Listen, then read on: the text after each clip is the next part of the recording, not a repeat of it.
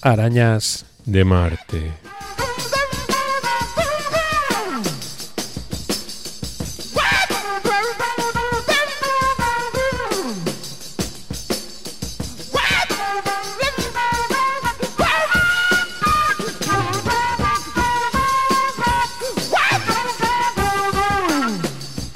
Hola queridos seres aránidos que habitáis al otro lado de las ondas, aquí estamos una semana más con todos vosotros y vosotras, una semana que hemos estado a punto de no estar porque andamos pachuchos, uno con medio gripe, yo con movidas de medicaciones y historias mías, y hemos estado a punto de arrojar la toalla y dejaros sin programa esta semana. Pero aquí estamos, solventando y remontando todos los males. Nuestro sentido de la responsabilidad con nuestro público, que tanto queremos, pues ha hecho que estemos aquí, sí señora. Bueno, vamos con un programa que así era preparado porque me ha parecido, vamos, hace mucho que me vienes hablando de Morsas. Bueno, vamos a hablar ahora de ello.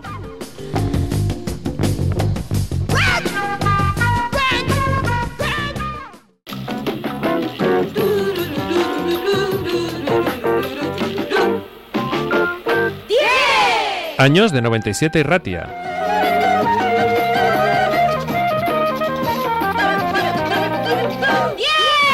Años soñando contigo. 1, 2, 3, 4, 5, 6, 7, 8, 9, 10, 11, 12. Bueno, en realidad son 10. ¡10! Eso es.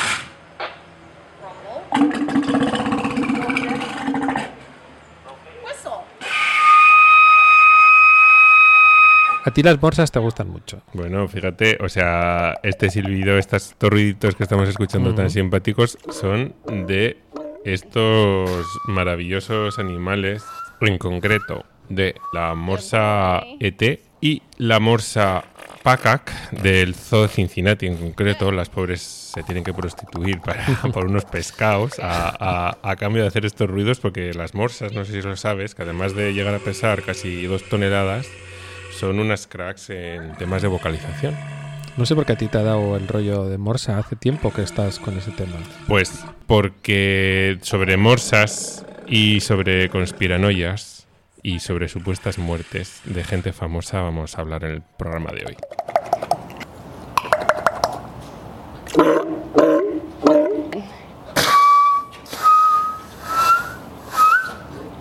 Good boy. La historia de las ostras curiosas.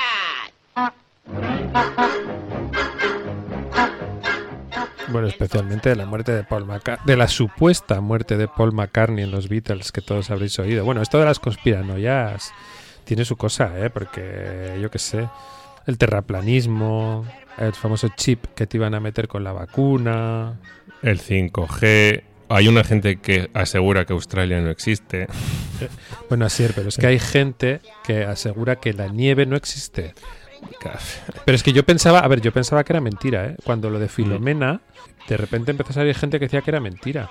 Y yo pensaba que a su vez, o sea, que eso era mentira, pero no, es que entrabas y había gente que efectivamente te decía que la nieve no existe. Me he estado documentando científicamente. Básicamente he visto un vídeo de 8 minutos de Manuel Noguera, que escribió un libro que se llama ¿Por qué creemos en mierdas?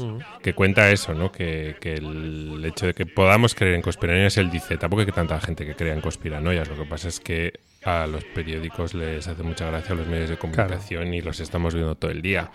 Pero se ve que el ser humano, como hemos tenido tanto éxito a base de explicar las cosas, de buscar símbolos, señales, etcétera, ¿no? Esa rama que se mueve, a lo mejor hay un guepardo ahí que me va a comer. Hay gente que lo utiliza mal. O sea, busca símbolos mal. Sí, a mí hay uno que me gusta mucho. Es el de que los pájaros no existen.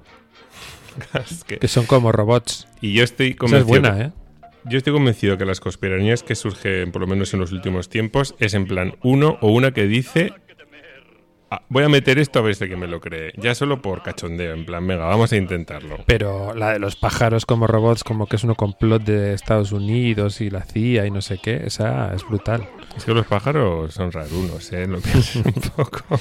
Y ¿Qué ocultan los pájaros? Bueno, vamos a seguir, ¿no? Vamos a hablar de un poquito también de la movida esta de Paul y todo. Vamos a hablar de Morsas, de conspiranoias y principalmente de la muerte de Paul, efectivamente. Estamos escuchando ahora un tema de la mítica película de Disney, Alicia en el País de las Maravillas. Voy a ir a pasear y de la mano salir. El mundo a ver y a conocer, os vais a divertir. Venid, preciosas, ya veréis. Tendremos un festín, holgar, vagar, esa es la ley, así lo manda el rey. Sí, señor.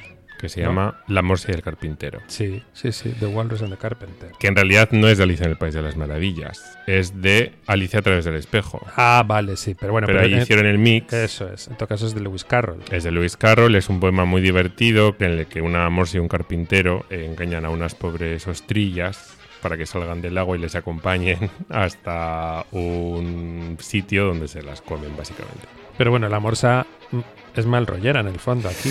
Y tanto hay quien analiza este poema en clave anticapitalista, antiimperialista, incluso protoecologista, y la morsa representaría el capital y las ostras al pobre proletariado o a los recursos naturales que son explotados y esquilmados hasta su muerte. ¿Qué te parece escuchar hasta su fin? Si seguimos desarrollando todo esto, pero escuchamos Ean de Walrus.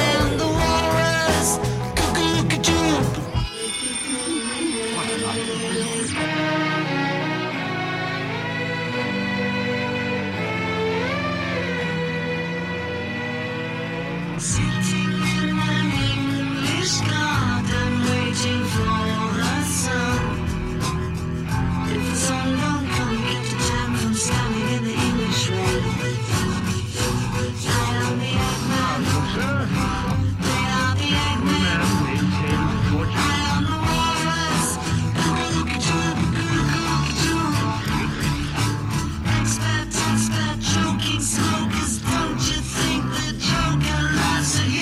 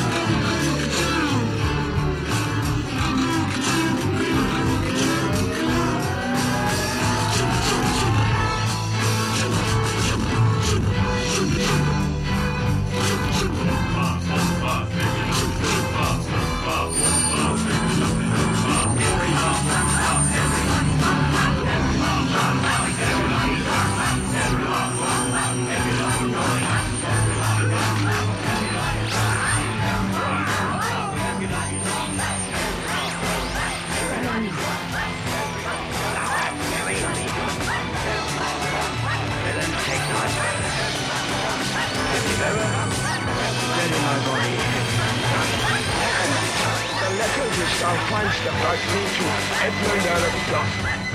Keep your eyes upon the British people. Oh, untimely death.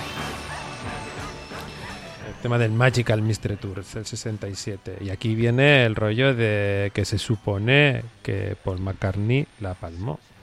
Aquí llegamos a lo que íbamos, que es a la muerte de Paul. O sea, la muerte de Paul es una historia, posiblemente una conspiranoia, que surge en el año 67 diciendo que Paul se había matado en un accidente de tráfico en el 66, ¿no? En noviembre del 66. Eso es. Sí.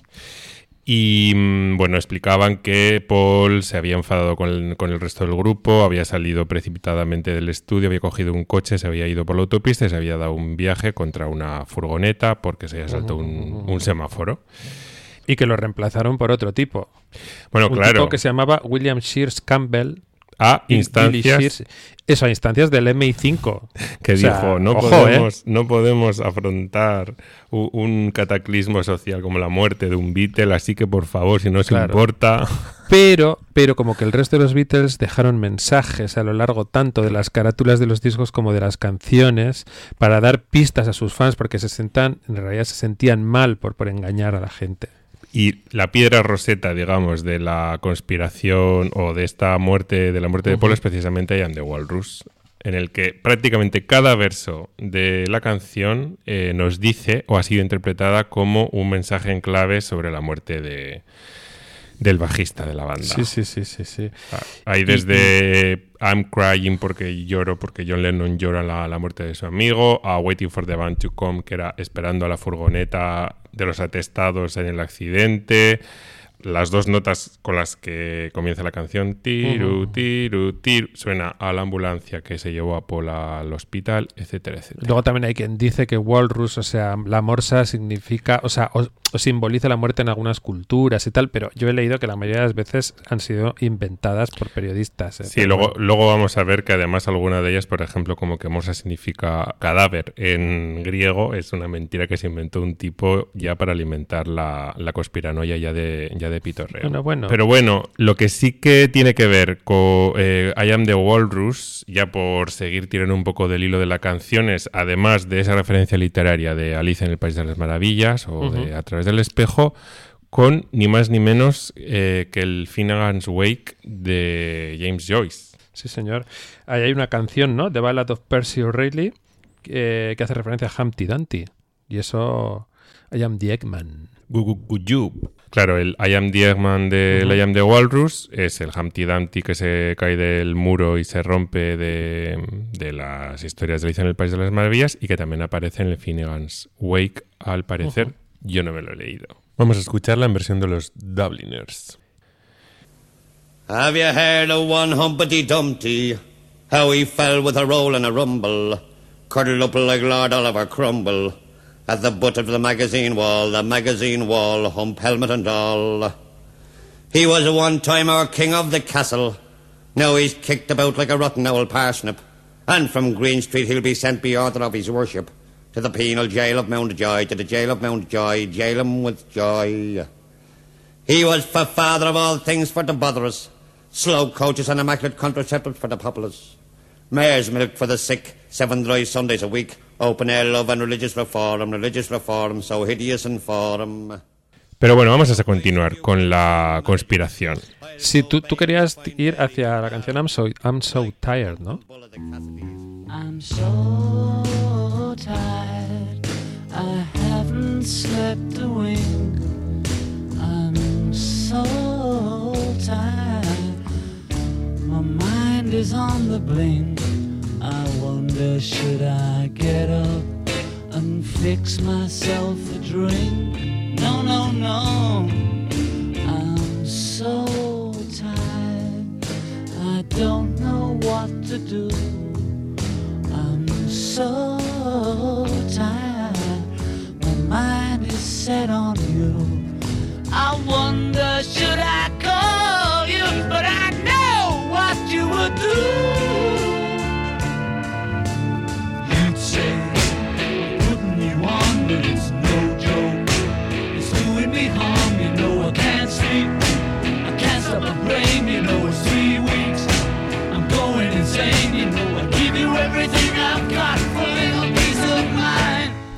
I'm So Tired, del disco blanco de los Beatles, de The Beatles, un tema de John Lennon. Veréis que estamos poniendo sobre todo temas, o vamos a poner sobre todo temas compuestos por John Lennon. Claro, porque Paul estaba muerto. Claro. Bueno, en realidad, claro, se supone que era Paul muere y entonces entre John y George se dedican a seguir componiendo temazos. Eso es. Incluso temas que John calificaba como odiosos, como todos los temas así como más blandetes que hacía Paul, pero los iban haciendo para mantener la conspiranoia. Pero como tú decías antes, van dejando mensajes ocultos en las canciones. Un término que he aprendido que me encanta es el backmasking. ¿Sabes qué es el backmasking? Backmasking. Así, de primeras diría como que es algo que enmascara algo de fondo, es decir, ¿no? Como que sí, detrás sí. de, o sea, como que tienes que estar atento a algo que hay por detrás o algo así. O algo que hay al revés. El backmasking es el mítico meter mensajes generalmente satánicos, por supuesto. Vale, en plan, lo que se dice Led Zeppelin, de algún disco de Queen, de algún disco de Queen. Sí. Eso es. Y en muchos discos de The Beatles. O sea, los Beatles eran la banda más famosa de los 60 y todo el mundo, supongo que mucha gente joven sobre todo se dedicaba a escudriñar cada pelo de la letra de cada una de las canciones de los Beatles para intentar encontrar significados ocultos. Entonces, unes eso con la muerte de Paul y hay canciones como el propio I'm So Tired, en el que hay gente que dice que si le das la vuelta hay un trozo en el que dice Paul is dead man. Paul está muerto. La más famosa es Revolution No. 9 del disco blanco también, en el que dice Turn me on dead man, que es como despiértame, enciéndeme, hombre muerto.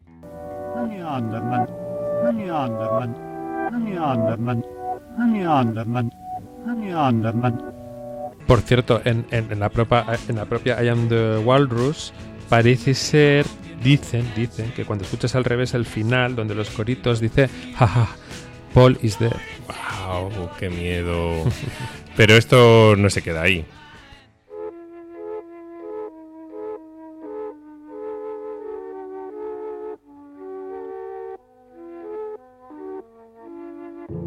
Let me take you down, 'cause I'm going to Strawberry Fields. Nothing is real, and nothing to get hung about.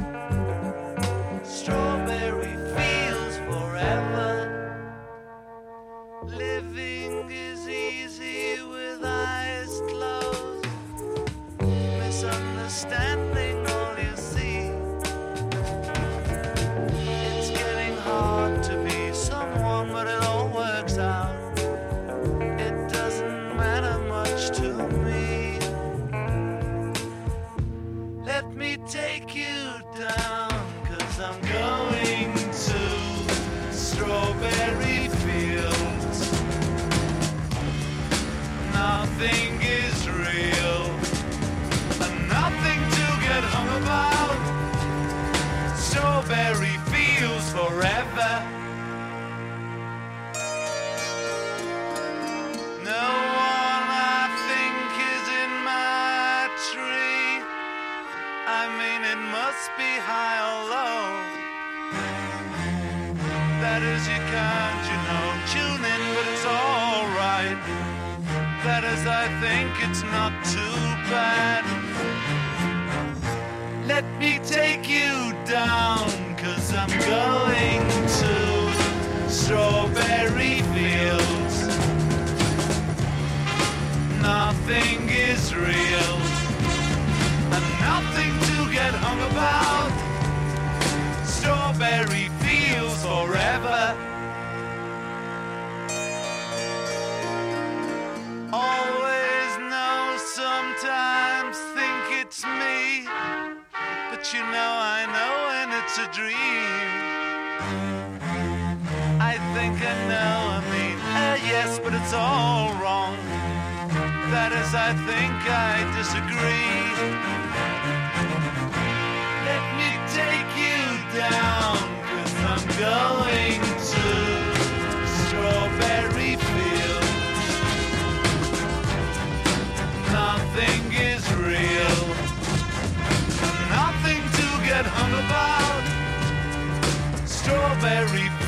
fields forever. Strawberry fields forever. Strawberry fields forever.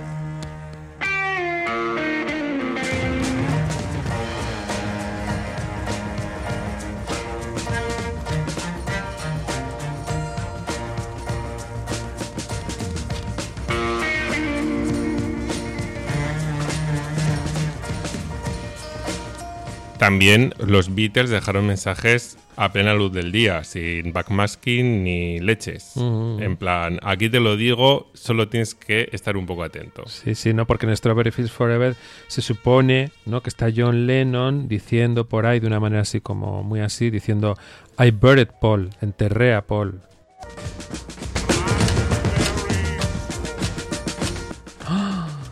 Amigos. Aunque Lennon, por cierto, en Strawberry Fields Forever dice que él no dice eso. Él dice cranberry sauce. A ver, que yo dije cranberry sauce, que no dije I buried Paul. ¿Qué tenemos en la cabeza para confundir una cosa con la otra? Que como veremos luego, esto a ellos desaprovecharon un poco también de esto, pero bueno, luego hablaremos de este. Hombre, y seguro que se echaron buenas risas. Y en la canción Let It Be también dicen Paul está muerto, Paul is dead. Mira, podemos poner también, si quieres, Lady Madonna.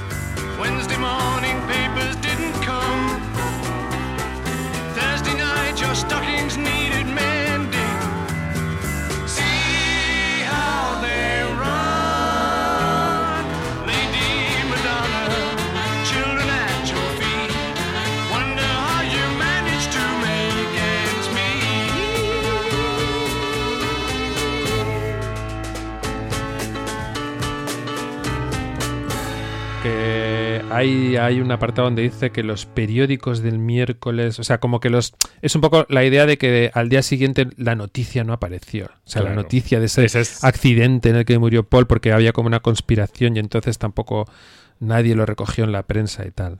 O sea, estoy empezando a pensar que es verdad que Paul McCartney está muerto, ¿eh? Con todo lo que me estás contando. No te extrañe, o sea, en A Day in the Life voló su mente hacia afuera del coche, o sea, como que porque se supone que Paul murió decapitado en esta truculenta historia, con lo cual su mente, su cabeza salió del coche. No se había dado cuenta que el semáforo había cambiado de color. Una multitud se remolinó para mirar, habían visto aquella cara antes. Eso lo dice John en esta canción. O sea, no sé qué quieres que te diga.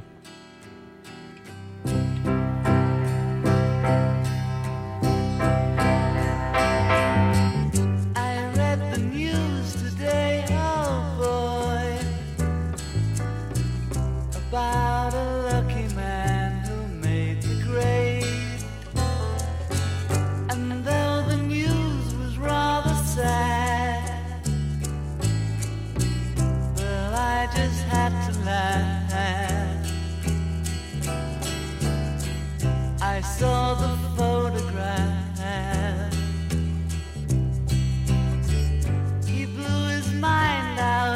car. He didn't notice that the lights had changed. A crowd of people stood and stared. They'd seen his face before. Nobody was really sure if he was from the House of Lords. En fin. Pero bueno, esto no se queda solo con las letras de las canciones, sino por supuesto hay toda una serie de teorías relacionadas con las portadas de los discos. Pues la propia morsa del Magical Mystery Tour. ¿Por qué la morsa era negra? ¿Por qué la morsa era negra y no verde? Tú dirás en el Sgt. Peppers. Pues bueno, en Sgt. Peppers sí. hay de todo, hay de todo, que se supone que indica que si una especie de tumba con el bajo de Paul hecho de flores, que si la mano que tiene, ¿no? Paul aquí, que indica. En otra cultura arcaica significa también muerte. La contraportada, eso es terrible. Porque ahí es como... Oh. Sale toda la banda mirando hacia adelante y Paul sale de espaldas. Toma ya. Dicen que sale de espaldas porque en realidad no era Paul, efectivamente, sino Moll Evans, el manager de la banda, porque Paul ese día no estaba en la sesión. Que también te digo, o sea, vas a hacer la contraportada del Sgt. Peppers y te vas a un dentista.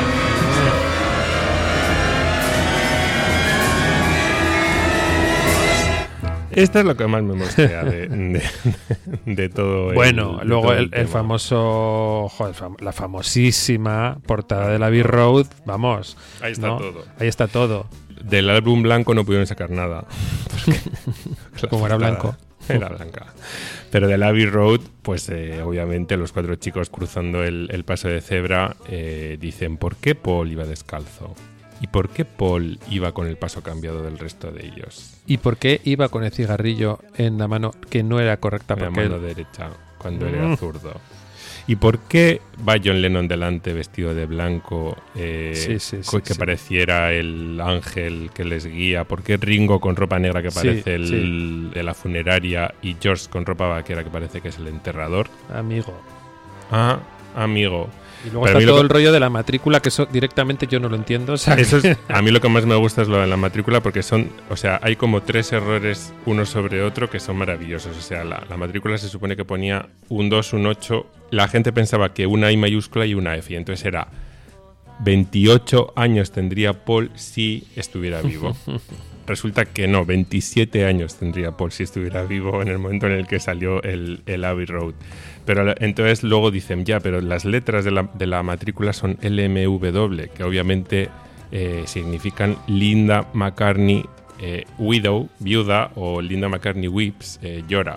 Si se hubiera muerto en el 66, no hubiera conocido a Linda McCartney. ¿Te has fijado en la cantidad de tiempo que metió la gente y la cantidad de tiempo que perdió la peña en estas cosas? Pero bueno, que es divertido, a mí me parece divertido. Hombre, es muy divertido, sí. Pero bueno, tú me dirás, ¿qué pasa con la morsa? O sea, hemos hablado de las morsas al principio y no hay más morsas. Pues sí hay más morsas, porque ahora vamos a poner Glass Onion, segunda canción de lo que llamaríamos la trilogía de la morsa de John Lennon.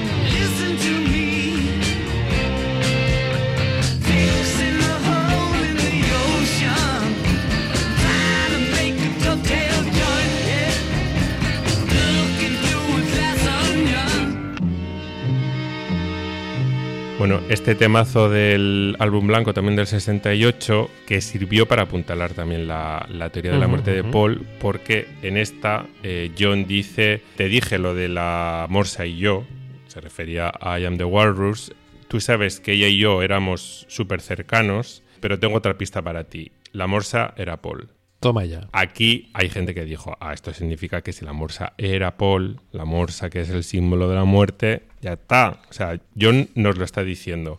En realidad tiene toda la pinta de que este verso y esta canción eran el primer capítulo de otra muerte, que es la muerte precisamente de los Beatles y de la amistad entre Paul y John. Claro. John, que había compuesto I Am the Walrus pensando que la Morsa era la buena del poema de Lewis Carroll, se da cuenta después que no, que la Morsa es una jeta que se ha comido las ostras y encima llora lágrimas de cocodrilo. Y entonces lo que viene a decirnos es no, la Morsa, el chungo, era Paul. Y el bueno de Paul allí grabando con ellos sin darse cuenta del percal. Bueno, y luego ha habido, claro, canciones supuestamente dedicadas a la muerte. Bueno, supuestamente no. O sea, que hubo bandas y grupos que dedicaron canciones a la muerte de Paul. Y durante aquellos años, durante el 68-69. Sí. Y me encantan sus nombres. La balada de Paul, hermano Paul, brother Paul. So Long Paul. Hasta la vista Paul. We are Paul Bearers. Parts 1 and 2. José Feliciano es el que hizo Hasta la vista Paul, O sea, no te vayas a pensar. Ojo, con seudónimo Werbley Finster. Ni más ni menos. Pedazo de seudónimo. Pero hay un tema bien interesante que fue una especie de pequeño hit en su momento, un tema de Terry Knight que se llamaba San Paul. Bueno, vamos a escuchar y hablamos de ello.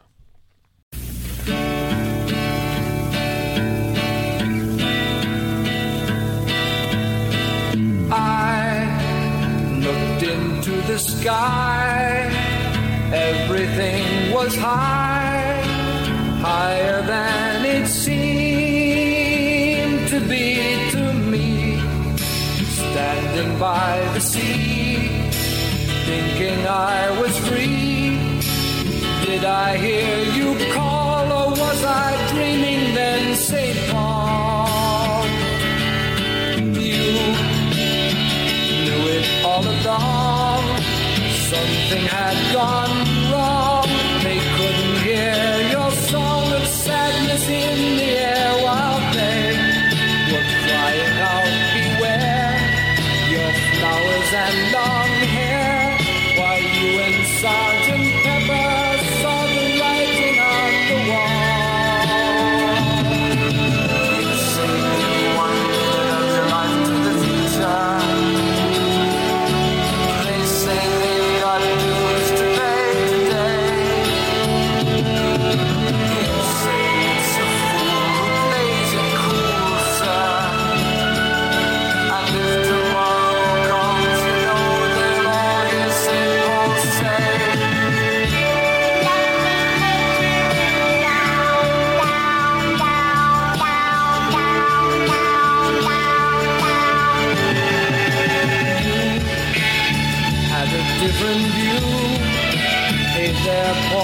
What's new? Did Judas really talk to you, or did you put us on? I think there's something wrong. It's taken you too long to change the world. Sir Isaac Newton said it had to fall. If it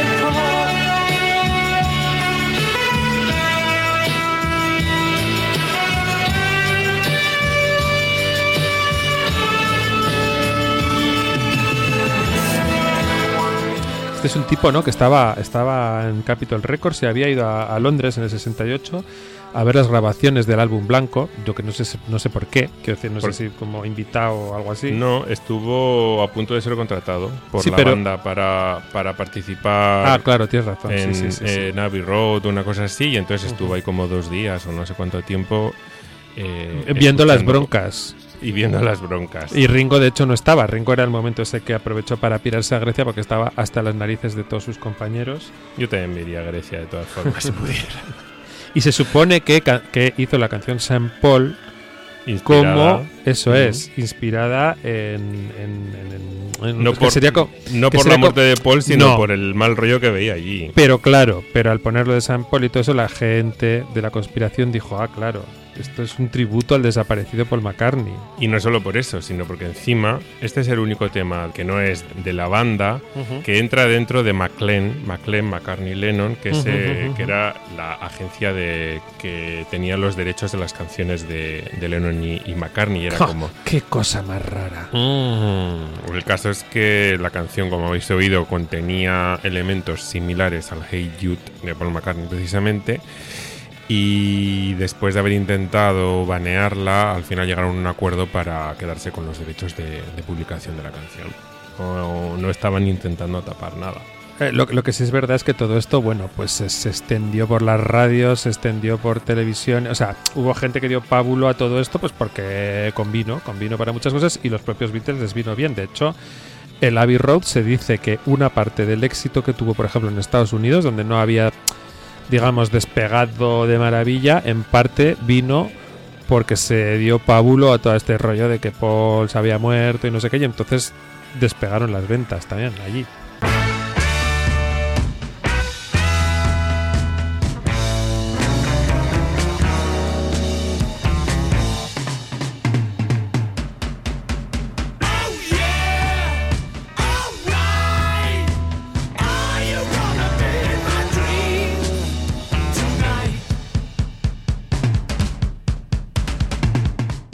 Hay quien dice que la auténtica conspiranoia que hay no es la muerte de Paul, sino la conspiranoia montada sobre la muerte de Paul, que se les ocurrió a los Beatles para darle un empujón a las ventas de Abbey Road, que había salido a finales del año 69. Habían subido el precio de los discos y lo estaban cobrando $2 más, y eso parece que estaba afectando bastante a las ventas.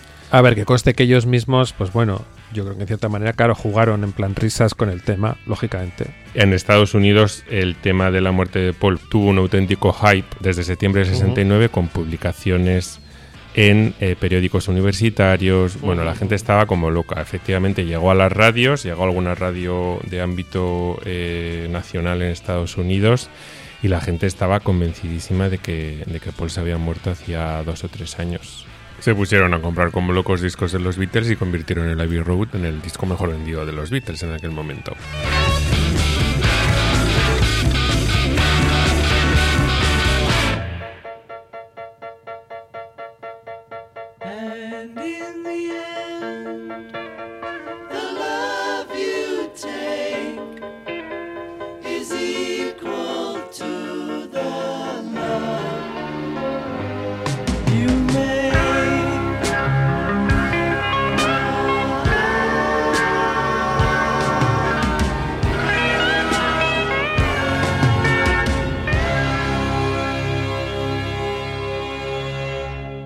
Bueno, oye, ¿qué te parece si hablamos de este Paul is Dead, de este Paul muerto supuestamente, después de los Beatles? Porque en realidad la conspiración de Paul is Dead, de Paul está muerto, no era tanto sobre la muerte de Paul, sino sobre la muerte anunciada de los Beatles, ¿no? Que ya llevaban varios años de dimes y diretes.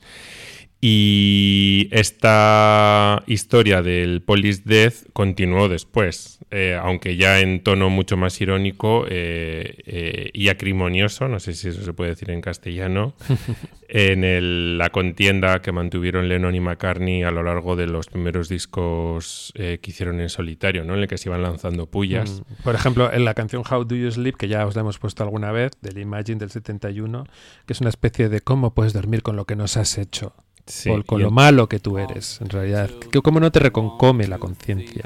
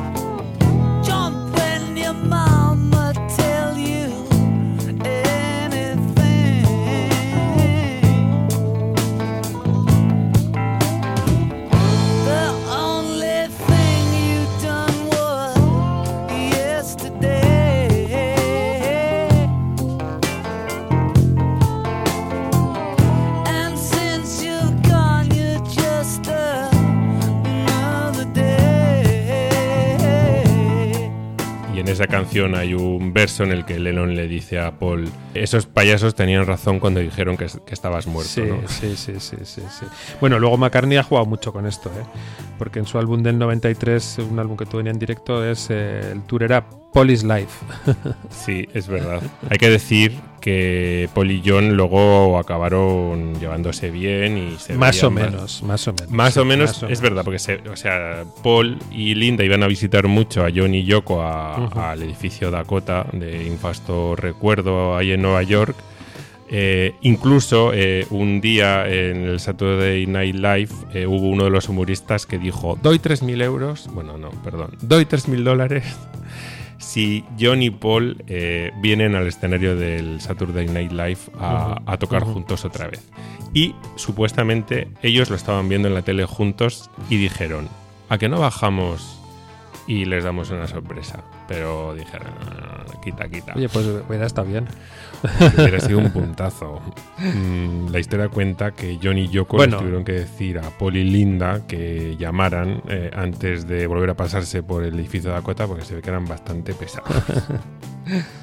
Bueno, y hay alguna otra canción de Lennon por ahí, ¿no?, que tú querías destacar también. Bueno, yo lo que quería era terminar la trilogía de la Morsa. O sea, hemos empezado con Morsas, hemos puesto I Am the Walrus, hemos puesto Glass Onion y en uno de los primeros discos de John Lennon, en el John Lennon Plastic Ono Band, John Lennon finiquita ya no solo a los Beatles, sino casi a la década de los 60 con su canción God, Dios, en la que dice que no cree ni en la magia, ni en el I Ching, ni en la Biblia, ni en Kennedy, ni en Jesús, ni en Hitler, ni en los propios Beatles.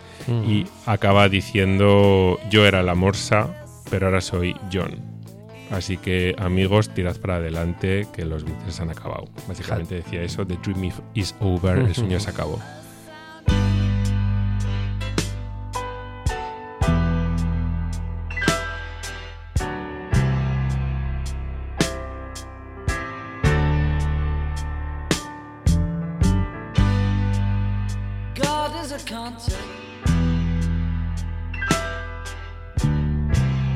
By which we measure our pain.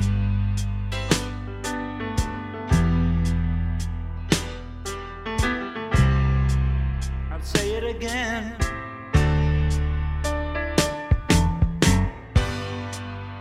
God is a concept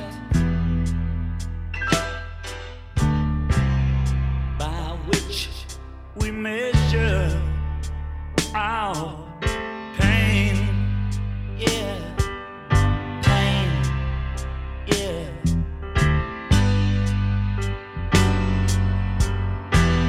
I don't believe in magic. I don't believe in I Ching. I don't believe in Bible.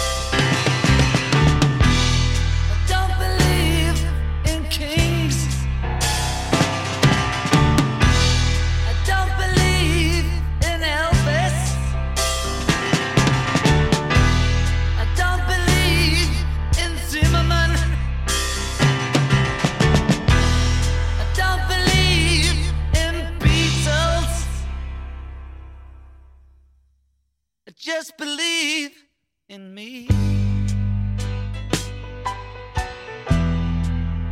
Yoko and me. That's reality.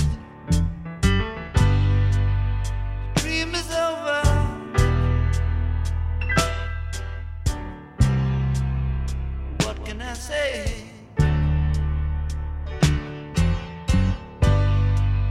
the dream is over.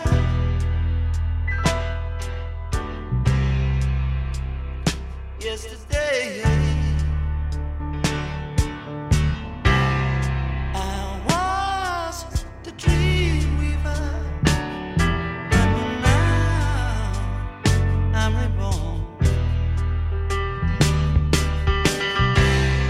I was the walrus, but now I'm John.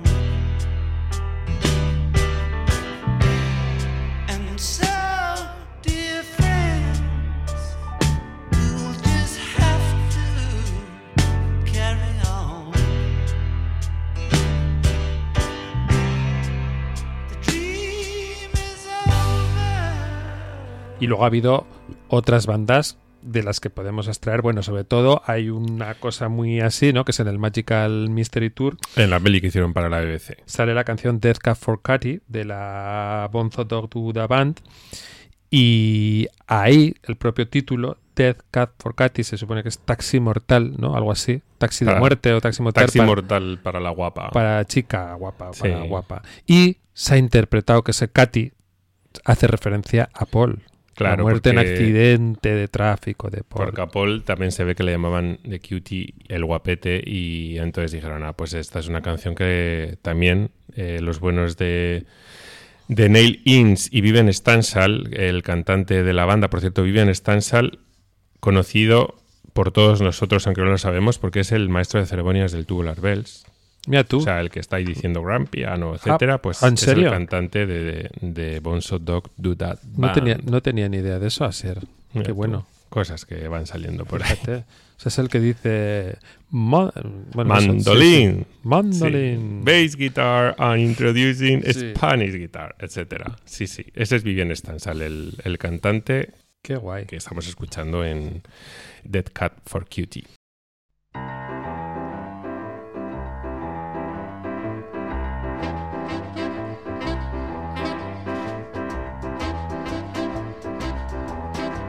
That night, cutie called a cab. Baby, don't do it.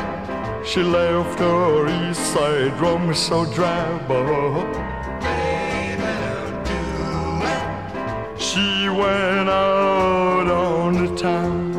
No, they will make her lover frown. Death cab for cutie. Death cab for cutie. Someone's gonna make you pay your fare. The cab was racing through the night. Baby, don't do it. His eyes in the mirror keeping cutie in sight. Baby, don't do it. When he saw cutie, it gave him a thrill. Don't you know, baby, curves can kill. Death cab for cutie. Death cab for cutie.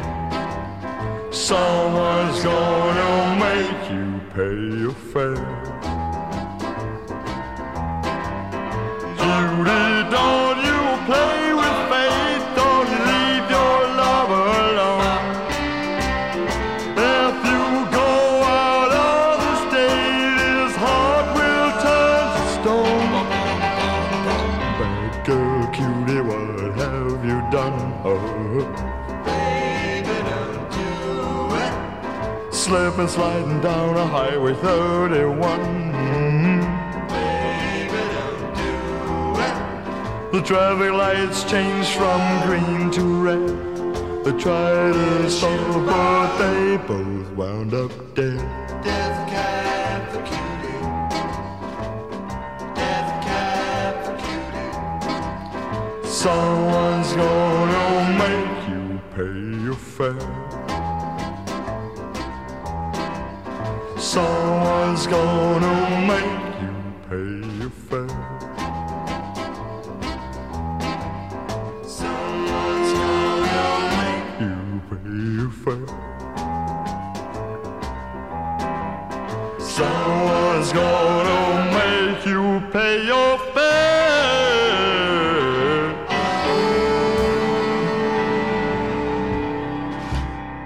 Y la verdad es que esto nos lleva, yo creo que hemos hecho una trampa. Sí, a que haya un colofón que no tiene mucho que ver, es pero un sí hilando tiene que ver. fino.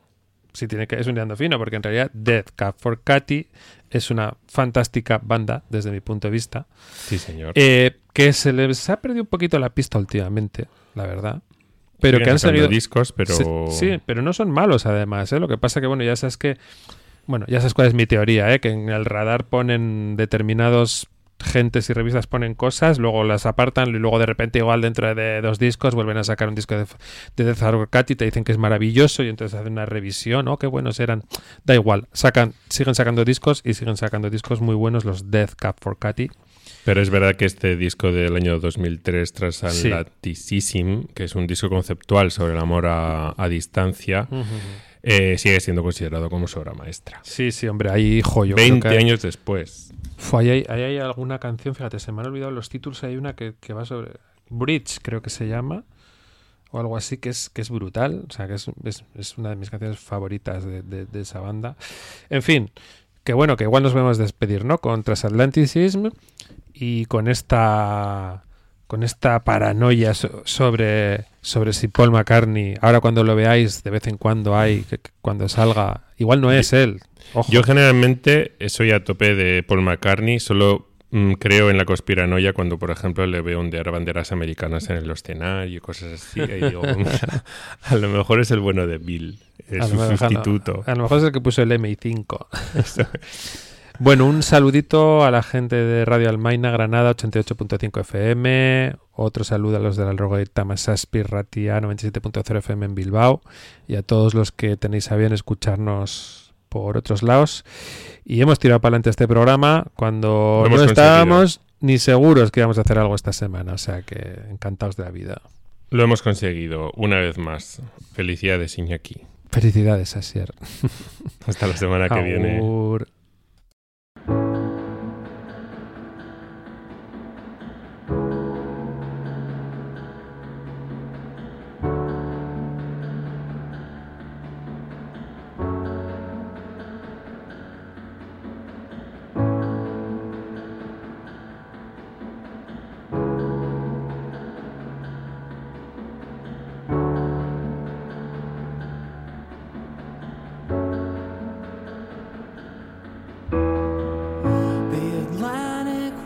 Born today, and I'll tell